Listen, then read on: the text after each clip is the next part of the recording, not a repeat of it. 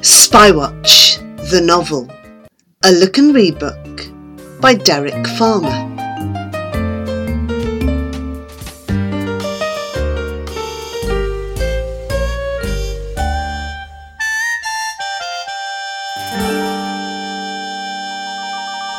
Chapter 8. The Pilot. The pilot spoke. None of them understood German, but the gun said everything. A second voice spoke. Just stay still. Mary was sitting on the floor, not far away. How long have you been here? Norman asked. A few minutes. The pilot was slumped over to one side. With a groan of pain, he tried to straighten himself up. He's hurt, Mary told them. Badly hurt. The pilot grunted something else at them. What did he say? Gulped Dennis. I don't know, Polly answered. But whatever it is, do it! The pilot signalled them to sit next to Mary. Slowly they edged their way across and slid to the floor. The gun never left them for a moment. The pilot's uniform was heavily blood-stained, and his left arm was broken. His face was pale and drawn. He looked as though he was about to pass out. Again he struggled to sit up. He propped his right arm on his left knee so that his Luger was pointing at the children. The gun seemed to fill the greenhouse. They couldn't take their eyes off it. For a while, time stood still. They might have been there for 2 minutes or 2 hours. Then the end of the gun started to drop down. The pilot was drifting into unconsciousness. Slowly, Mary started to inch forward.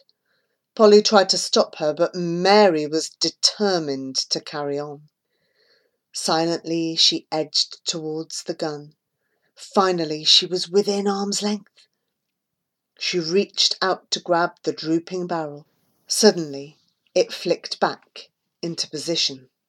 The pilot was awake again, eyes wide open, staring at Mary, the gun pointing straight at her. For a moment he seemed uncertain what to do, but then he realised he was in a hopeless situation. He'd gone as far as he could go. And anyway, he had no wish to harm the children. He loosened his grip on the gun and let Mary take it away from him. As Mary eased the gun out of his hand, he slumped sideways in a faint. Water!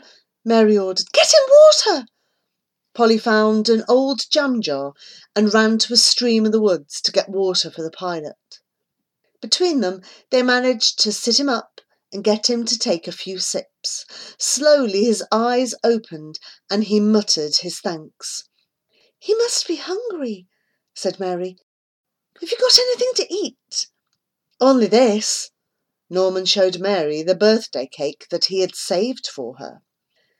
He'd better have it, said Mary. Bit by bit they fed the cake to the pilot. He was very hot. His temperature was sky high. Mary poured cold water onto her handkerchief and wiped his face. He needs a doctor, Mary told them. They knew that what Mary had said was true, but there was a problem. If they fetched a doctor to the pilot, then Granger would find out that they had been in the greenhouse. Worse than that, he would realise that Mary had been meeting with the others. Then she would be in real trouble. You'd better go, Norman told Mary. Then Granger needn't know that you've been here. All right, said Mary, but please hurry. I'll go down to the telephone box by the bridge. said Polly. "I can telephone Dr. Simpson from there." Mary and Polly left Norman and Dennis looking after the pilot. "See if he needs more water," said Dennis. Norman put the jam jar to the pilot's lips and he took another drink. He smiled weakly and spoke a few words. Then he tried to push himself forward. "Just stay still," Norman told him. "There'll be help soon." But the pilot was feeling behind him, trying to get hold of something with his good arm. Norman reached behind and pulled out a small waterproof wallet. The pilot nodded his thanks. He took out some photographs and a letter and gave them to Norman. He indicated his uniform pocket. Norman slipped them into the pocket. Then the pilot gave the wallet to Norman. "He wants us to have it," said Dennis. Inside the wallet there were papers that were something to do with his flight plans. The boys leafed through them. They weren't certain what they were. But Norman was sure of one thing. If anybody found out about them, they'd be taken away. "Hide them," said Dennis. There was an old biscuit tin in a pile of rubbish. Norman pulled it out. "This'll do," he said. They put the papers inside, replaced the lid, and pushed it back among the rubbish. "We'll come back for them later," said Norman, "when there's nobody around." Behind them, the pilot groaned and slumped to one side. Norman and Dennis rushed to help him. But just then the greenhouse door crashed open. It was Granger. He had a shotgun. It was pointing at the pilot. "Don't shoot him!" shouted Norman. "What makes you think it's him I'm going to shoot?" Granger snarled. He looked as though he meant it. But the next minute, Polly burst in. "Dr. Simpson's gone to Wenham," she gasped. "So Miss Millington's phoned Mr. Jenkins. He's on his way." Norman and Dennis stared open-mouthed. Why had Polly brought Granger, of all people? "What did you have to go and get Granger for?" Norman demanded later. "I didn't mean to, stupid," said Polly. "I was trying to get a lift to the phone box when he came along." The pilot had been carried from the greenhouse to the front of Westbourne Hall. He was now being loaded into the back of Jenkins' car. A crowd had gathered. Everybody was keen to see a real, live German pilot. Mr. Jenkins had brought the village policeman and Vivian Belling out with him. She was taking photographs as two of the farm workers lifted the pilot onto the back of Jenkins' car. As they did so, one of the men knocked against the German's broken arm. He shouted out in agony. "Watch out for his arm," Belling told them. "He says it's broken." Leaning into the car, Belling said something to the pilot. She spoke in fluent German. "Did you hear that?" whispered Polly. "That proves she's a spy." Jenkins and the policeman climbed into the car and set off for the hospital. The crowd started to drift away. It was all over. But Vivian Belling wanted across to speak to Granger. "I bullied Mr. Jenkins into bringing me out here," she said. "And now I'm stuck. I don't suppose you could run me back?" Granger smiled. "Yes, of course, Miss Belling. I've got one or two things to do first. Just come in for a minute."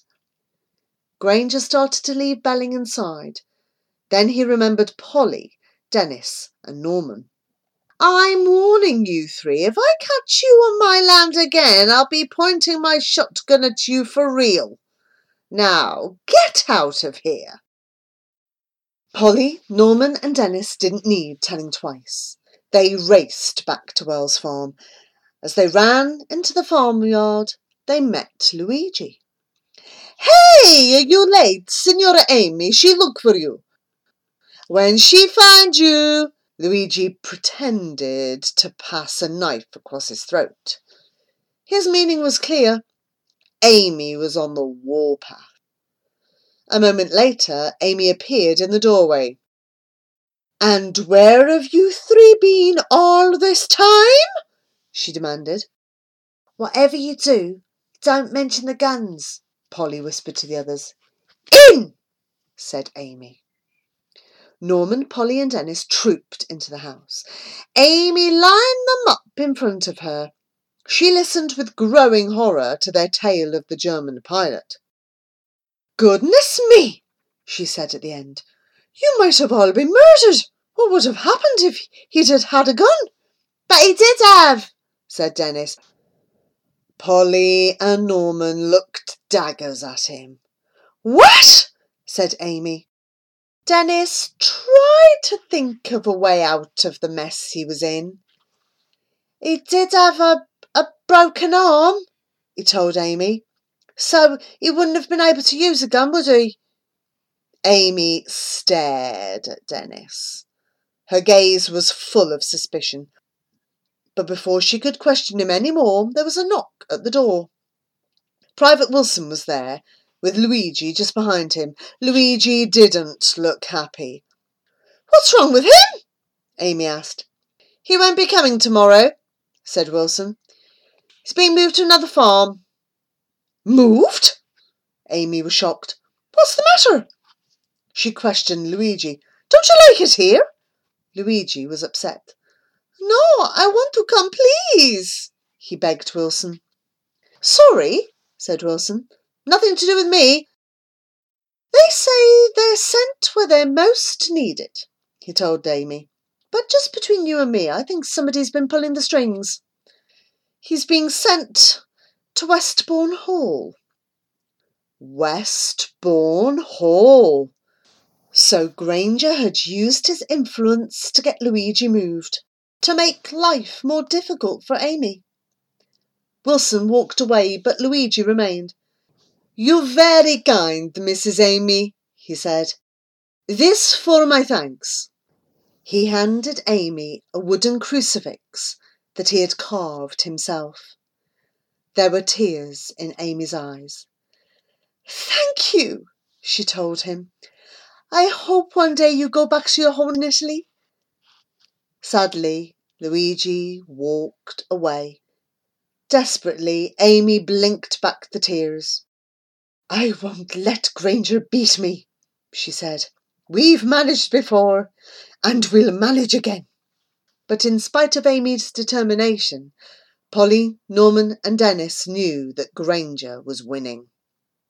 Something had to be done soon if he was to be stopped. "We could go to the police," said Polly, as they moved the cows into a new field. "He's got plenty of money and lives in a big house. Who's going to believe us when we tell them he's a spy?" said Norman. Polly knew that what Norman said was true. "We need to catch them, red-handed then," she said. "Him and Vivian Belling. Then they'll have to believe us." But that seemed like an impossible task. For the first time, they had doubts about whether they would ever be able to stop Granger.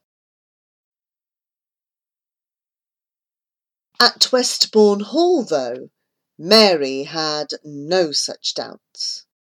She was determined to find out what Granger was up to when he went out after dark. From her bedroom, she watched as Granger and Millington stepped out into the night. They spoke a few words, then walked off in different directions. Mary slipped downstairs and out through the front door. In the distance, Granger was disappearing into the trees. She hurried after him. It was foggy and dark, but Mary was going to stay on Granger's trail, no matter what the risk. Last night, 10:30, Jerry Baker here again, dropping bombs on the town. Lots of victims tumbled down. So now it's no lie, we set off to catch a spy.